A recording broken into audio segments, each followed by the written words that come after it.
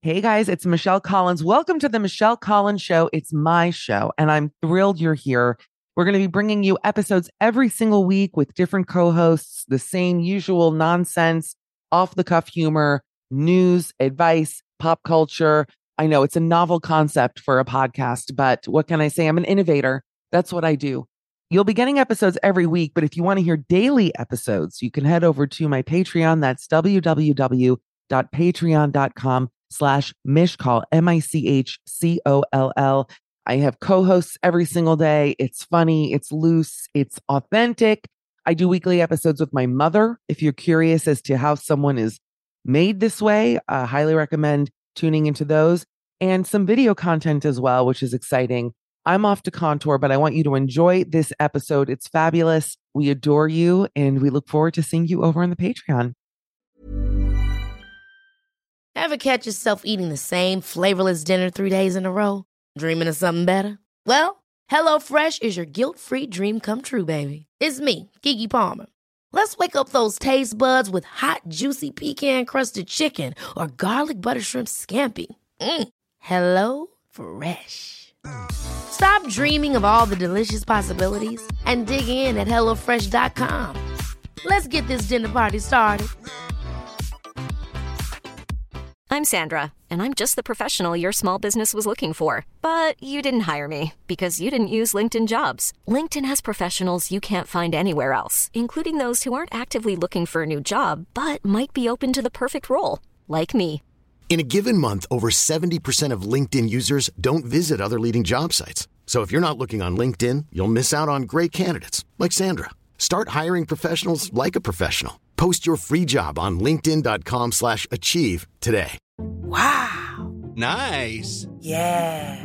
What you're hearing are the sounds of people everywhere putting on Bombas socks, underwear, and T-shirts made from absurdly soft materials that feel like plush clouds. Yeah, that plush. And the best part? For every item you purchase, Bombas donates another to someone facing homelessness. Bombas. Big comfort for everyone. Go to bombas.com/ACAST and use code ACAST for 20% off your first purchase. That's bombas.com/ACAST. Code ACAST. Forever. Dog.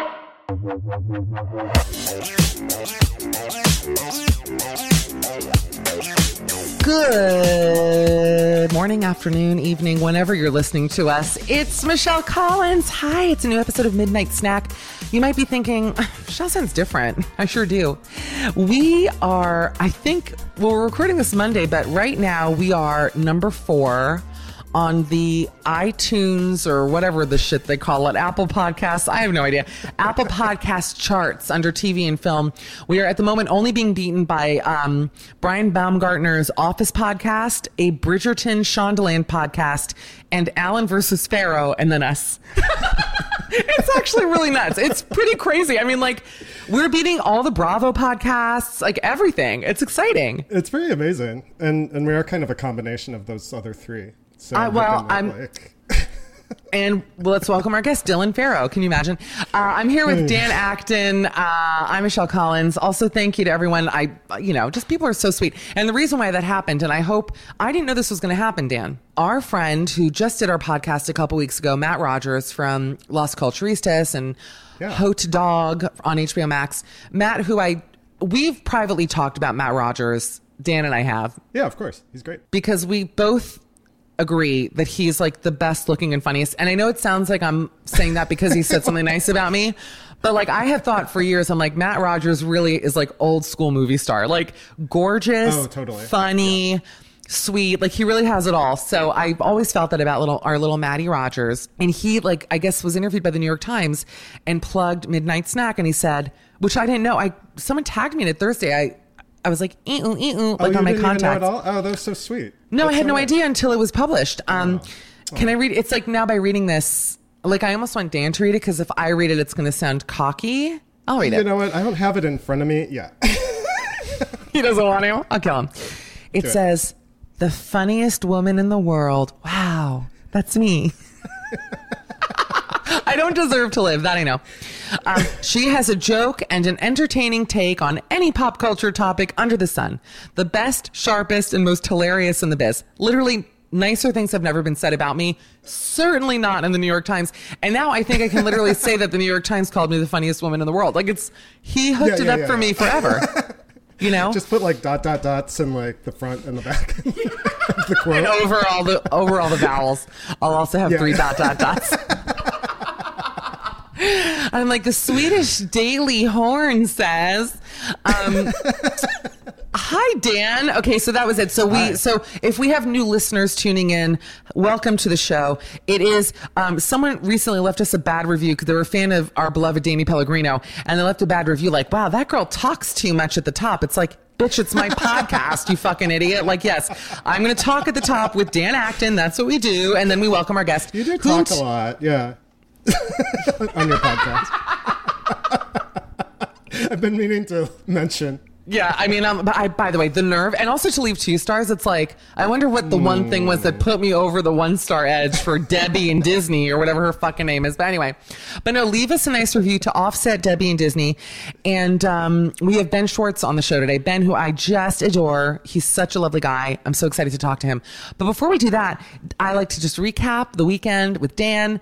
Dan, looking handsome. Dan, I did finish our audiobook, How Not to Die Alone, which Dan recommended to me. Alone. Yes. Yeah. And so did you end up liking it? I also finished it this weekend. I loved it. I thought it was great.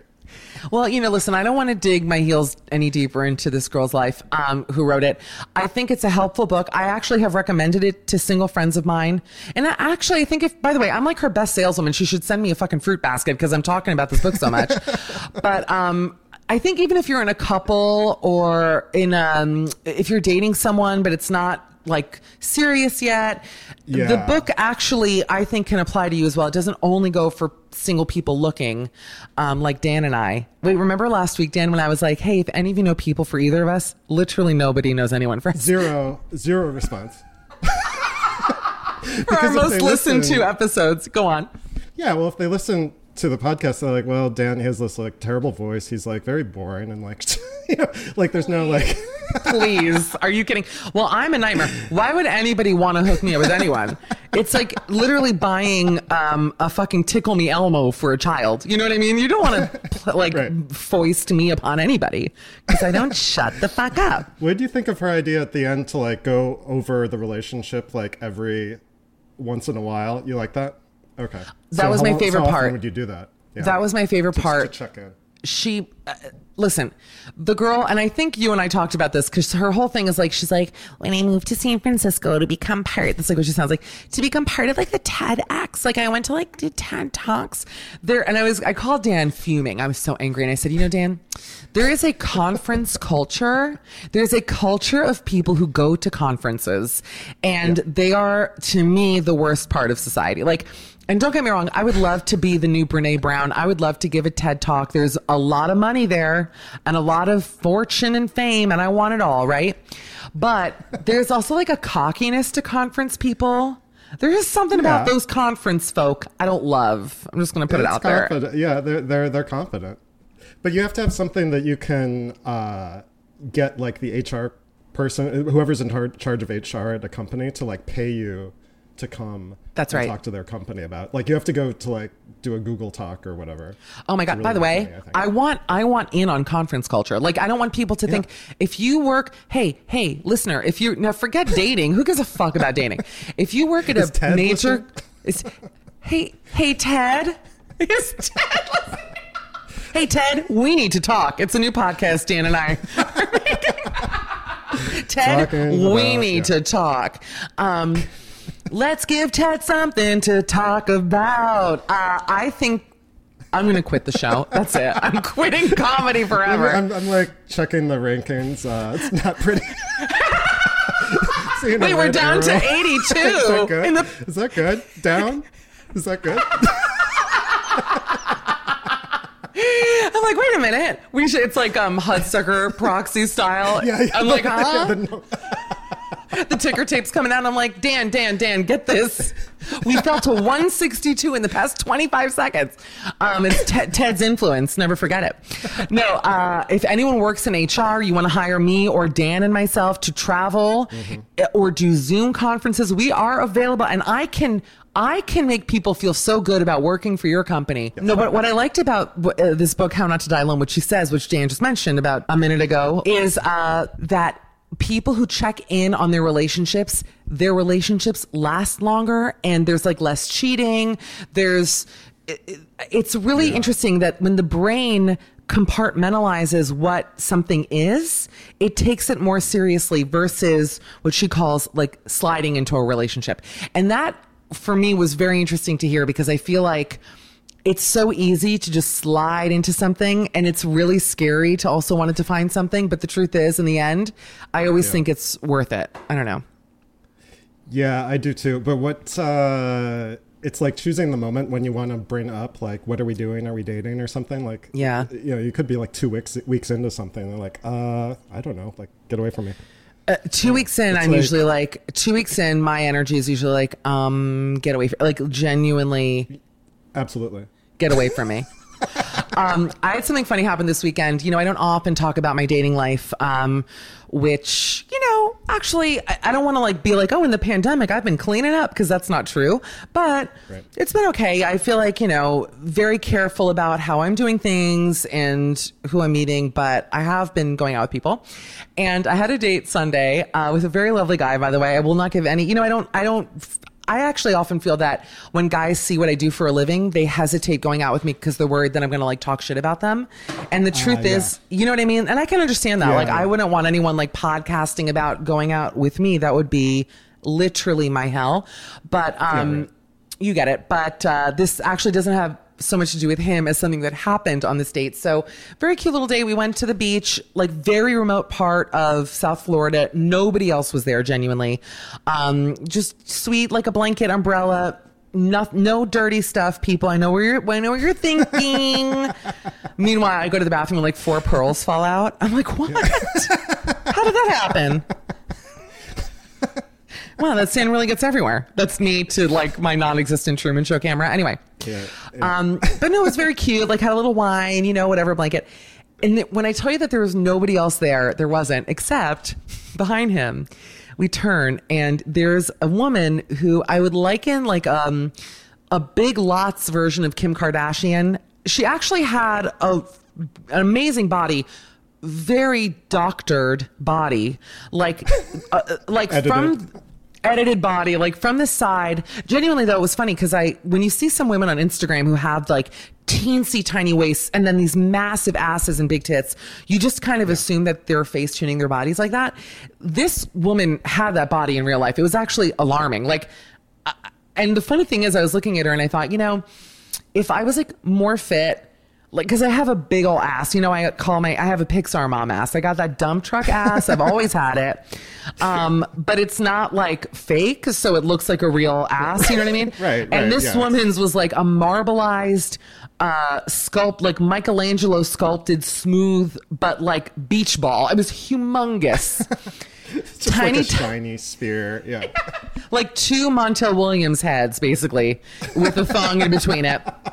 Tiny waist, big tits, fake, obviously, string bikini on. And then so she was posing. It was just so funny, like in the water, like on all fours, like doing this as this guy was taking professional photos of her.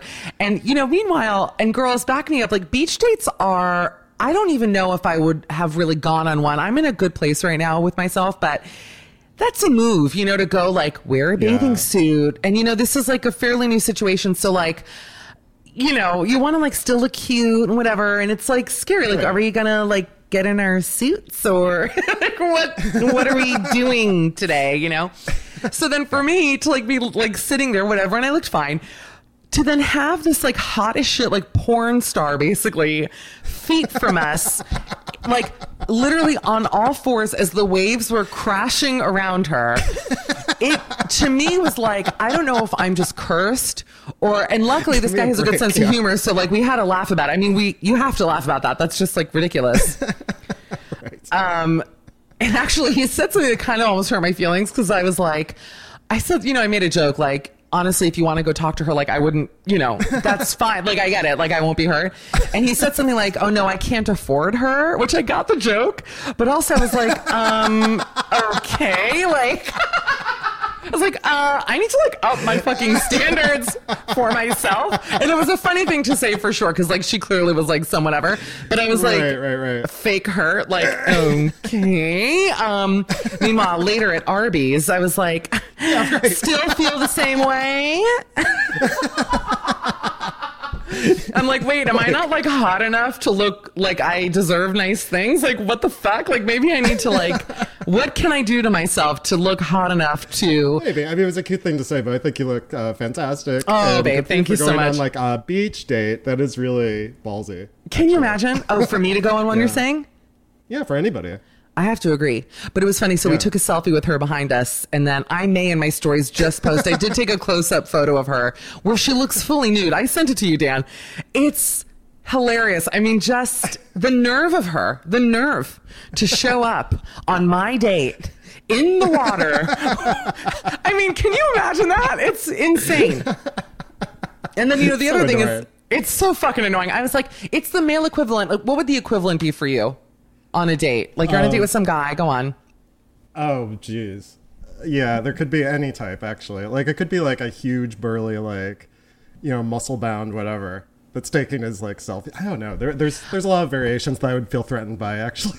I was thinking actually, what's funny with you is that. What's funny with you? No. What's funny about the G community is that I imagine a lot of dates happen pre-pandemic and hopefully post at bars where there are like go-go dancers. And I would almost think that's true. That would be like a similar equivalent of like, basically, I just don't want to be on a date, especially where like my boobs are out, basically, where there's like a professional stripper nearby. Like that just didn't feel good to me. But if you're at a bar, you're usually fully clothed, and you're like expected to be fully clothed, and the go-go dancer is expected to be naked. But like on a beach, it's kind of a level playing field. Like we're all in our swimsuits. Well, that was the whole thing. But you know what's funny? It was kind of chilly, so I actually like had my swimsuit, but I kept my jeans on. And I did wear jeans. My feet were out, my little tootsies were out, but I was just like, you know what? I need a couple more dinners before the jeans come off. You know what I'm saying? That's just how I was raised in a post-pandemic society. Everybody I know has gotten vaccinated but me somehow. That's it. I literally and I'm talking young people with no pre-existing conditions. I'm getting texts being like, hey, I rolled into Publix for a sub and got vaccinated. I'm like, huh? Like, text me. Let me know. It's like happening. It's happening. It's happening. I agree. I know. I'm getting, I don't want to talk about it. You want to tell people? Well, listen, sure. I have an appointment. Let's talk about it. I have an appointment in New York. Technically, I qualify for it under a very hilarious comorbidity that is, some people might argue whatever. But like, according to a doctor, if you got the numbers crunched, I kind of qualify. Right. So if I'm on it, then I'm on it. And that's it. Yeah, go for it. No, I have an appointment tomorrow. I have high blood pressure on the record. I don't know. He said that's a fine. The doctor did. Anyway, but for my zip code and that, I get the opportunity to get my first shot tomorrow. I'm excited. Well, I wasn't going to say anything. And actually, it's funny. I think the only reason why I feel comfortable even saying something is because so many young people that I'm friends with have already gotten their shot that maybe in our community, it doesn't seem as shocking, but I know that in other parts of the country, it's really hard if you're like not under 65 to get it. So I don't want people to come for me. I'm doing this personally in the most legal of ways. Like I'm not getting it in like the back of a CVS from like a hookup, but I am getting my shot at the Javits Center in many, many weeks from now, but still, which maybe they'll turn me away. I have no idea what's going to happen there. I'm curious to see like I don't think they can. Like I literally have a doctor's thing that says that I have whatever this thing is, but which I don't really feel comfortable talking about. But it's so funny because later on in the episode, Ben Schwartz and I do talk about. I mean, people who listen are gonna for 2 seconds we talk about American Idol and my audition only because Ben didn't know. 2-minute story, but I auditioned for American Idol at the Javits Center, and now I'm going to get jabbed at the Javits Center. And I feel like something else happened there. Oh, I've been to Comic-Con there. I've been to the dog show there, the International Food Fest, and now I'm going to get vaccinated there. It's just like... Yeah, and you met Jared, the Subway guy there. I met Jared, the Subway guy. Is there anything that center can't do? Is there any convention they can't take on? They're like the TED Talk of buildings. Like they just can, anything goes. They're happy to welcome anyone. Sure. But you know, Dan, I'm not in the, I don't know what's come over you today. I'm joking. Wait, anything else? I know you have to go in 2 minutes. You're leading a meeting, which is exciting. I watched a documentary about showgirls. If you have anything to talk about. That is our time. You know, I've never seen Showgirls, by the way. I've never seen really? Showgirls. Yeah. Oh, we should watch it. It's really worth, it really lives up and exceeds your expectations. I think you would really have fun with it. I know you don't want to see it. I don't want wanted to see it. I didn't want to see it, and then somebody forced me to see it, and it's wonderful. It's Paul Verhoeven, right? Directed it. Yep. My whole thing is I just know it's going to be bad, and I actually don't get a thrill out of bad films. Like I hated The Room. I don't get a thrill out of it. You know what I mean by that? It's not like The Room. I think you would actually be thrilled because it's very adventurous. It's very high budget. It's very beautifully shot. Okay. It's very intentionally and beautifully and artistically shot. But the character interactions and the way people behave is just like completely bonkers. So Dan, let's make a deal. Maybe after we're both jabbed, you'll come to the apartment. I'll be back in New York and we can watch Showgirls. And then maybe we do like a live podcast, something we can like talk through Showgirls for people. Sure. Yeah, why not? That might be fun. Let's do it. All right. Well, that's what we like to call a professional tease. What are we at a conference right now? What are we? I don't even know. Am I just not funny? Listen, it's 1:30. Maybe the times may be unfunny. Maybe I've reached my peak. Like once you've peaked, it's like, well, that was fun. Anyway, I promise I am the funniest woman in the world. Don't let this episode fool you. Go back, listen to some past ones. You'll hear it. You'll get it. Dan Acton is a treat. At Dan_Acton. We love Dan. Dan, good luck. What is your meeting about? Are you allowed to tell us? It's a one-on-one, so it's about my performance. Ooh. Okay, we should let you go. That's a big one. Performance. It's, by the way, it's a meeting with me. And I'm like, yeah, I know. I feel like you're not interested in my stories lately. No, I'm kidding. Dan, thank you. We love you. Guys, we've got Ben Schwartz. Bye, Danny. Ben Schwartz. Here we go. He's probably one of our greatest gets. And I'm not just saying that. I feel like when I talked to you a couple weeks ago, I said, I got to get Ben Schwartz on the podcast. Because first of all, we share a very dear mutual friend who we both love very much. Mm-hmm. And you're just one of those people who I think deep down I've just always really wanted to be good friends with. And we're not there, but I think there's hope. Listen, can I tell you the way to my heart is through my parents. And you have, I did that at the end of our little interview last time. I said, there must be a bigger medium where we could talk. You must have a podcast. And you're like, of course I have a podcast. Yeah.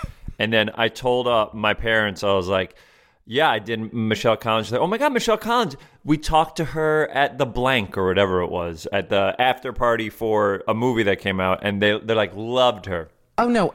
Me and your parents are friends. Like, that's the thing. But I remember, well, first of all, let me introduce you. Obviously, he's beloved in the world of comedy and beyond. Follow him on Twitter and on Instagram at Rejected Jokes. He's in a new movie called Flora and Ulysses, which is on Disney Plus, out now.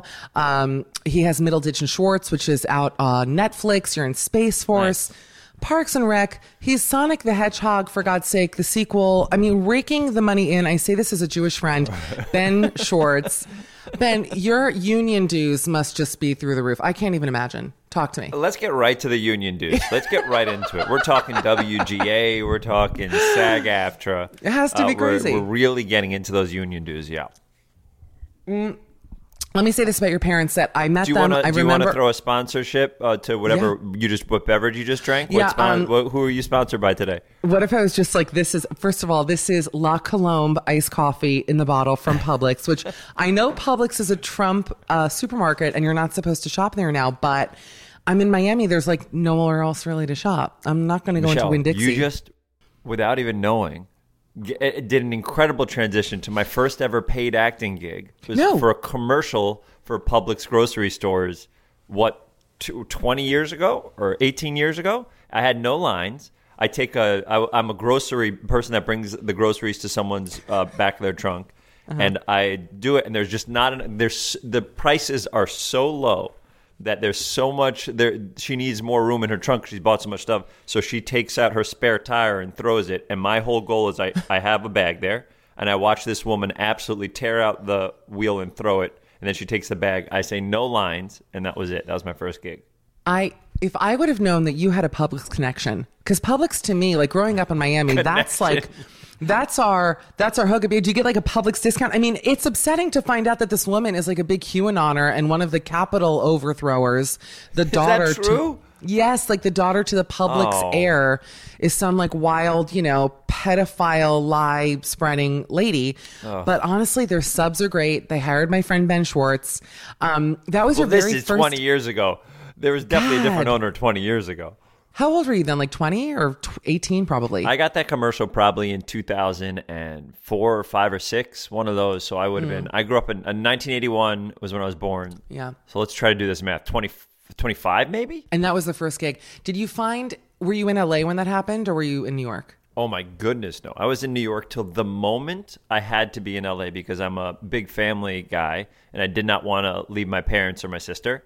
So it took me being like, okay, if I really want to do something in this industry, I got to there's no more opportunities for me here, or there's very limited. It's like, will I be a writer for Letterman? And I was already at Page and didn't get the opportunity to become a writer there. So I was like, all right, so that's out. So what else was there? Is Jon Stewart Daily Show, SNL, but I can't really do like big impressions. So I was like, I don't think I'm getting on there. So I was like, if I really want to try to be in television and movies, I got to get over to LA. And it took it was probably the biggest risk I've ever taken. That me being like, all right, let's leave everything and see how it works. Well, I was going to say, what year did you move there? I moved here in 2009, January 11, 2009. Most of the comics who came to LA, I feel like 2012, 2013 is when the big exodus from New York happened. But I moved there in 2010, and I felt really fucking cool that I was like ahead of the pack. Like I came here before anyone was confident enough. And I also didn't want to leave New York, but I was in kind of a different space, more of like a talk show space. But LA never clicked for me, and I'm sure you miss New York. I bet if you had the chance to move back, you would. Wait, when did you move back? And was it after Chelsea Lately? It was way after Chelsea Lately. I moved back to New York I moved there in 2010 and back to New York in 2015 for The View. 5 years. Oh, yeah. Well, you did it for a job, though. Would you have come back if you didn't get that big job? No, and how was I affording my restoration hardware lamps, Ben Schwartz? No. I had to get a job. Those lamps. I have restoration which one? Hardware lamps.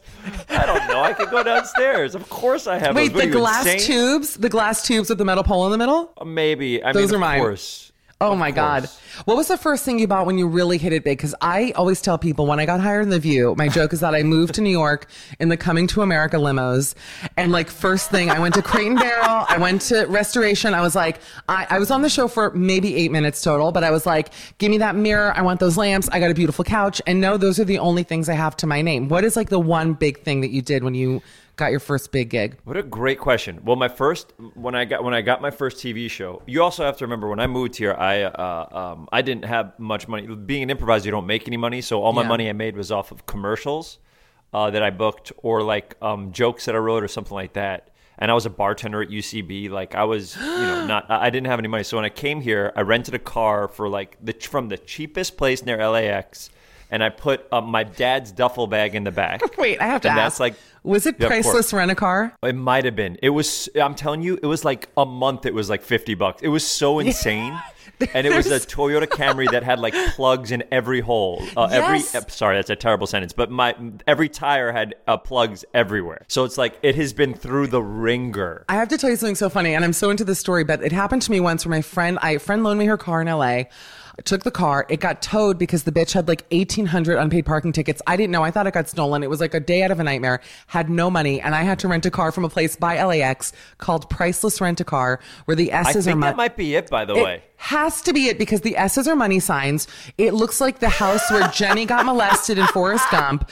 It's like this ramshackle, shitty place. You go inside. They gave me a Nissan Altima where the back window was propped up with plywood. Like it had so much shit on the car. And it was also like $100 for the month. And I was like, perfect. So it had to be the same place. I'm telling you. And it was my friend Chad Carter, who I knew from UCB. And I slept on his floor for a month. And when I slept on his floor, I would sleep on my boxers because it'd be hot. And him and his girlfriend would come over and be like, we got to do something about this. So they took out their tent that they take to like hike in. And they put it right next to the kitchen. And I slept in a tent next to his kitchen for a month. or a month and a half. It was before I had a place to stay and all that stuff. It was very embarrassing. But so I forget one of the first things when I booked a show called, it was me, Richard Dreyfuss, Jason Biggs, and Mary Steenburgen. It was created by Mitch Hurwitz. It only did a pilot. I got paid the least amount you're legally allowed to get paid to act in something. Yeah. And with that money, I bought a Honda Civic. Wow. So I bought a Honda Civic, the DX, the lowest model of a Honda Civic, which ended up being like my favorite car. I mean, it's not fancy. I still didn't have any money, but I didn't have a car, and I was like, I got to stop driving this. It's dangerous. I'm driving something that's dangerous. So I got a Honda Civic, and I had it for like 8 years, loved it. And even when I started to get fame and would go to like fancy places and you like have to valet your car, mine was always the crappiest car, and I kind of loved it. I loved it. Yeah. And mine was dirty. I didn't take care of it. My dad's a big car guy, and he'd always be like, just wash your car. Just wash it. But I had that. That was like my first. I remember almost taking the check and like bringing it to the guy, being like, this is, can I afford a car with this much money? Wow. And got the least expensive car. There is something very exciting. And for people who don't know LA at all, because I drove famously, all the listeners, when they hear these words, they're going to have like a full 12 Monkeys attack because I talk about it so much. But I had a Mercury Milan, famously, like a discontinued car. I've never even heard of a Mercury Milan. Most people with class haven't, but I would make the argument that it's one of the classiest sedans on the market. They stopped making it in 2011. As a side note, I was in St. Petersburg, Florida, not Russia, 2 weeks ago. No, what if all the Mercury Milans went to St. Petersburg, Russia? I'm like, they love them. I've been to Cuba. When I went to Cuba once, and all of these old, incredible classic cars are just driving around, and I was like, "This is incredible! Like cars you haven't seen in 25 years. They're all amazing."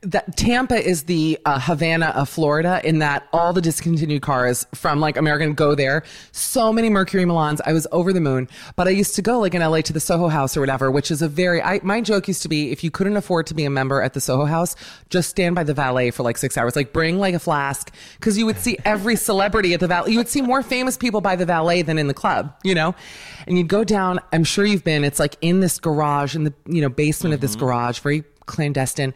And this story is going to be amazing because this exactly happened to me. Keep going. This is amazing. Okay, so all these cars, and for those who don't know, I mean, it's Maseratis and all these huge SUVs and blah blah blah coming through. And then I was by myself. My friends had left, and I went, well, my Mercury's here. And I looked around, and I remembered this guy, such a nice guy, the host of Antiques Roadshow and Temptation Island, Mark L. Wahlberg, the other one, was standing there. He doesn't know that I remember this because I was a fan. Now we're friends. But I looked, and he heard me, and he really laughed. And I just remember thinking, what a nice man. He's so nice. And he and I had this moment, and then I got in my Mercury and drove off. And I remember feeling like the valets in Ferris Bueller or something. I was just like, I'm a garbage dump that I got my Mercury in this beautiful place. But there is something that makes you feel good about having that kind of thing. Wait, what happened to you there? I got to know. I had that exact moment. Went to the Soho House. Of course, was not a member. And one of my friends told me to come for either a writing meeting or something like that. I go, or a party. There's a party or something like that. I go there, and all these famous people are outside waiting for their cars. And it's Tesla, Maserati. Yes. It's all these incredible cars. And these are kind people that aren't they're not they weren't assholes or anything like that. They're kind people. And then my car comes in, and it's a blue Honda Civic, and it's really dirty because when I dropped it off, I didn't think in a million years that all these people I look up to will see. So I wasn't embarrassed that I was driving in it. I was embarrassed that these people felt sorry for me, I think. Maybe he's not doing very well. I was like, I'm doing pretty well. Right. But I remember that moment of oh my God, now my car's coming. I've seen all these incredible cars. Now here comes my car. It's like when you go to a Disneyland ride and one of them is busted and you're like, don't go on that one. You can't go on that car. Wait for the next one. I feel like you drove the Sonic the Hedgehog of cars. You had a little dirty blue Honda. That's a Sonic-y kind of car. Yeah. I loved it. But then when I made enough money, I started to lease. I leased an Audi. That was my gift to myself. I was trying to. How did I fucking know it was going to be an Audi? I said it's going to be either a BMW, but you know what? You're not dickish enough to drive a BMW, and the slightly less dickish car is an Audi. I was like, I pinned it. I clocked it. It's like a little bit of luxury, but hiding it where people won't be like, "Come on, you're an asshole." And I was like, "Yeah." But now sometimes I've been through 2 leases of those, and I'm very bad at spending money. Truly very bad at spending money. Wow. Even if I make money, the things that I'm good, the things that I can spend it on are food, my family, and flights. Flights, I used to be I used to hate flying. So then I was like, all right, you know what? I'll get like extra legs or extra leg room, or I'll get business class, or if there's like if I'm going to New York and I can find a lie down seat that's affordable, I would do that. So like I save my money for that stuff. But in terms of like clothes, like I wear the same clothes that I've been wearing, and like I get hand me down, or like people will give me stuff every now and then, and stuff like that. Wait, so when you got to The View, was the amount of money that you were making exponentially higher than anything you had made in the past? Before I answer that question, I just want the listener to know that we're doing this over a video Zoom, and Ben is like, I don't spend money on things like flights, whatever. And behind him is like probably a $7,000 sneaker in a Lucite case. I just find that funny. Like, what is that sneaker? This was given to me from Paramount. Okay. Paramount gave it to me. It's a Sonic the Hedgehog limited edition. They only made 5 sneakers. This guy's Oh my God. I should have known. This is a typewriter that was given to me. Although I do own a typewriter over there. I love typing letters. I love typing letters and sending them to people. And then these are posters from our tour shows that Dave Klock made, who's a great You would have been artist. such a great Civil War husband. Do you ever think about that? Like going off, like typing letters to your love? Like, oh my goodness, oh yeah. my God. My lover abroad would have absolutely loved these. She would have been over the moon. Oh my God. I would kill for a fucking typed love letter. Not, you can send me one if you want, but like from anybody. I would just, to be able to open up a letter and just see someone like taking the physical time to like type the keys out. There's something doesn't very happen anymore. romantic None of it about happens that anymore. I know. Did you see this girl bought a stack of antique letters? It went viral on Twitter. She was like, oh, I got this stack of letters. Oh, fuck, I wish I could find it right now. On at some antique show. And I didn't expect it. And it was like, I got fucked up the ass last week. And I was thinking about you, like these filthy, dirty letters from World War II. Wait, let me see. Let me look up the word letters. Yes. And it was only page 3. Oh, my goodness. Oh, my gosh. If you have 1 minute to spare. And let's keep this in the podcast. Anytime you Google something, I'd love to keep all this air in the podcast if we could. She really will. Oh, I wish I could find it. Tracy, see if you can find, I'm giving her no information, but it was like antiques thing, viral letter, World War II. She like had a threesome. It was this whole thing. Okay, back to your View question. Yeah, I mean, of course. It was my first... The question, just to remind everyone, was it more money than I've made? I don't really like to talk about money. I don't make that much money. Like, Neither I'm not do I, in by some. the way. I don't know how that's true. Not that it's my business. I don't ever talk about money. Nobody knows how much money I have or how poor I am. Well, you know what I was going to tell you before, which actually I don't really know a lot about you or, you know, how your family or anything. I have an assumption with a lot of people in comedy that they just come from money.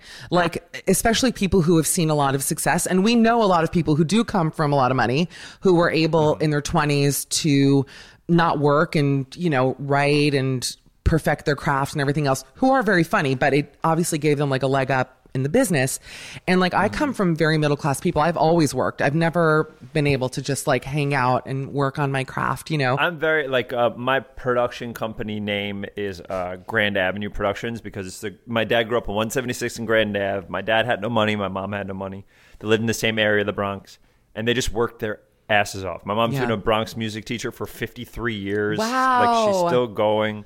This is the woman that you met, Joan Foreman Schwartz. My dad has had like a bunch of different jobs where he was the director of the YMHA, which is like the Jewish version of the YMCA over in the Bronx in Riverdale, directing an enormous amount of people and keeping this company running. He was a social worker. Then he moved to real estate, and then he was the middleman into buying and selling big buildings.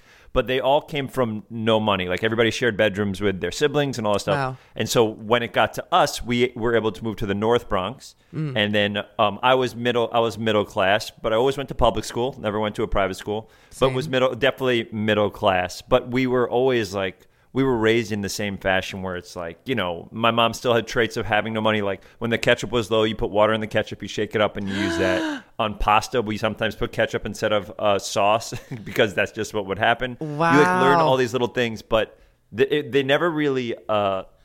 we were never really spoiled. We were always working. So I was working before legally I had working papers, and we had to lie to the place and say that I was allowed to work and had working papers.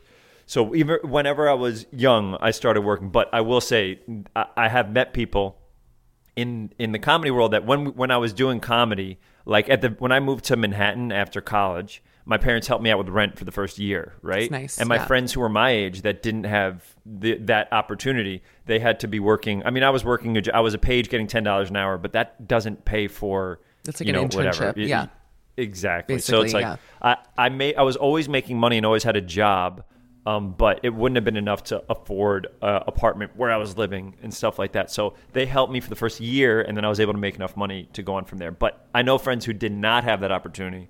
Yeah. And even like they had to work, and like, you know, we would have a show and sometimes they couldn't make it because they had stuff. And so there's absolutely an advantage in that. But my parents always put it in me to work hard, and always. And I think that's what's made me successful. There's whatever version of success I have, there's a fear of failure always. I'm always afraid of being like, oh shit, this may be the last one.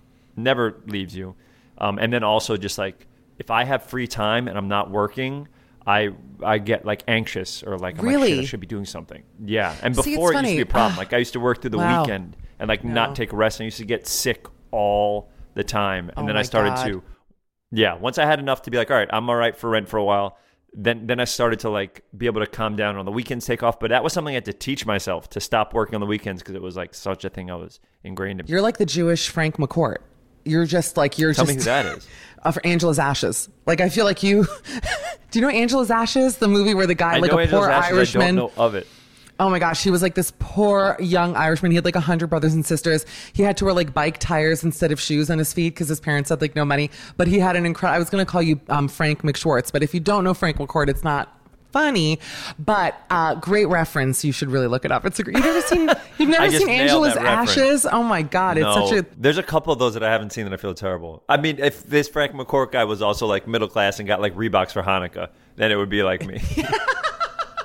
I love a Reebok. Don't get me started. But I'm different. It's funny that that's your version of fear of failure, because I think mine is like almost not putting myself out there enough. Like I work, and I'm out there and putting my voice out there, but it's, I would say, an inherent laziness in a way.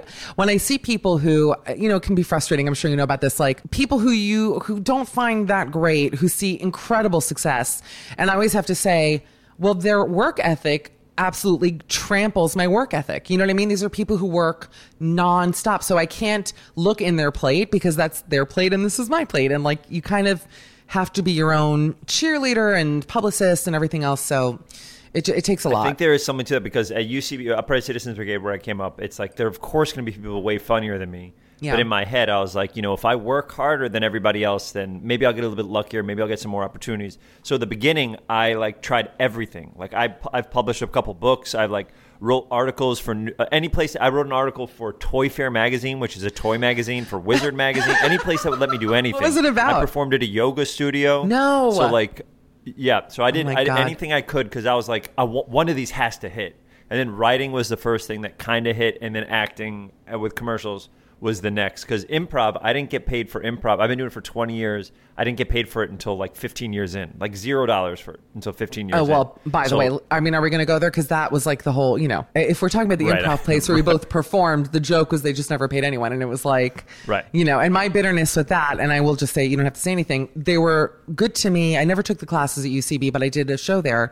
And my joke was always like, can you just give me cab fare home? Like the $20, like I would sell out these theaters, you know what I mean? And be like, hey, it was sold out. And it was funny because whenever like Page Six wanted to write something like kind of, cunty about me, which they've actually been very good to me lately, but they would always be like, oh, if you want to see Michelle, you can get tickets to her show. They're $7. And they would say it as though like I'm performing literally in a yoga studio, like in like the back of the Gristides, which was pretty much what UCB was. But, I was like, oh my gosh, can they raise the price to like $12? Like people will still pay $12.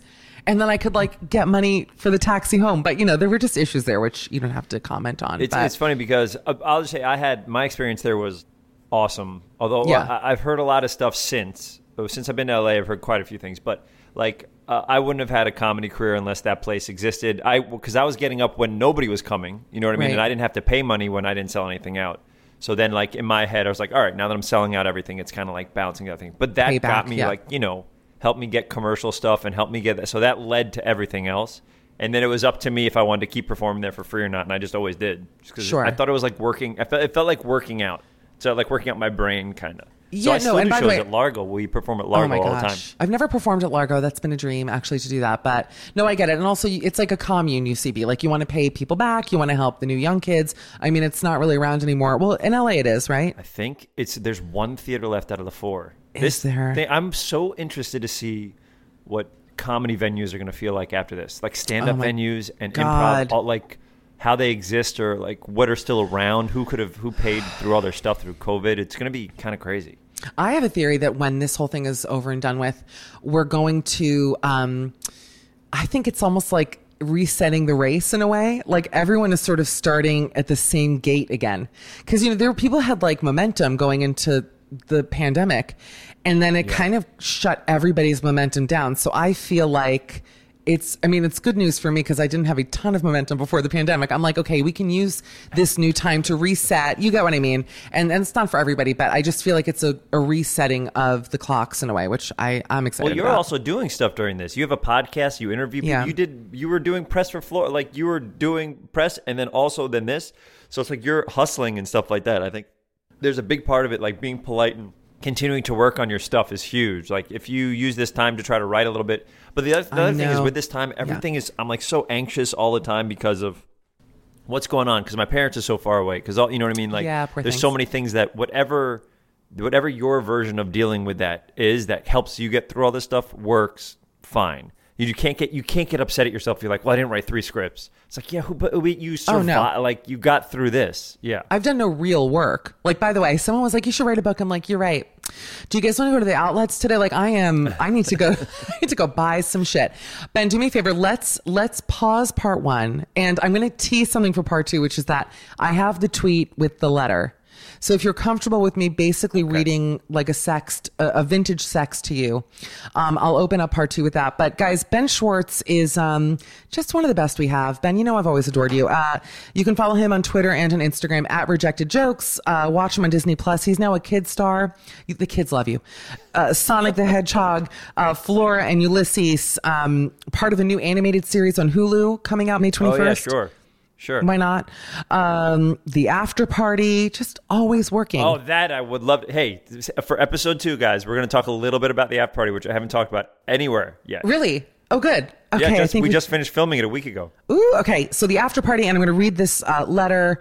It also says he doesn't really watch reality TV, so that's going to be great in part 2. All that and more with Ben Schwartz. Guys, I'm Michelle Collins. Review us if you can on Apple Podcasts. Leave a review and follow me if you want at Mish Call. We'll see you Thursday.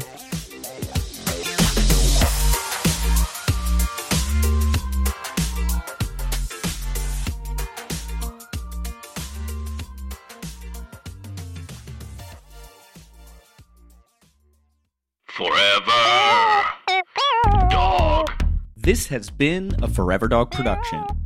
Midnight Snack with Michelle Collins is executive produced by Brett Boehm, Joe Cilio, and Alex Ramsey. Produced by Tracy Soren. Original theme music by Gabe Lopez. Cover art by Ben Wiseman. To listen to this podcast ad-free, sign up for Forever Dog Plus at foreverdogpodcasts.com/plus. Check out video clips of our podcasts on YouTube at youtube.com/foreverdogteam. And make sure to follow us on Twitter, Instagram, and Facebook at Forever Dog Team to keep up with all the latest Forever Dog news. Ever catch yourself eating the same flavorless dinner 3 days in a row? Dreaming of something better? Well, HelloFresh is your guilt-free dream come true, baby. It's me, Keke Palmer. Let's wake up those taste buds with hot, juicy pecan-crusted chicken or garlic butter shrimp scampi. Hello Fresh. Stop dreaming of all the delicious possibilities and dig in at HelloFresh.com. Let's get this dinner party started. Hey, it's Paige DeSorbo from Giggly Squad. High quality fashion without the price tag. Say hello to Quince. I'm snagging high-end essentials like cozy cashmere sweaters, sleek leather jackets, fine jewelry, and so much more. With Quince being 50 to 80% less than similar brands. And they partner with factories that prioritize safe, ethical, and responsible manufacturing. I love that. Luxury quality within reach. Go to quince.com/style to get free shipping and 365-day returns on your next order. Quince.com/style. When you make decisions for your company, you look for the no-brainers. And if you have a lot of mailing to do, Stamps.com is the ultimate no-brainer. It streamlines your processes to make your business more efficient, which makes you less busy. Mail checks, invoices, legal documents, and everything you need to keep your business running with Stamps.com.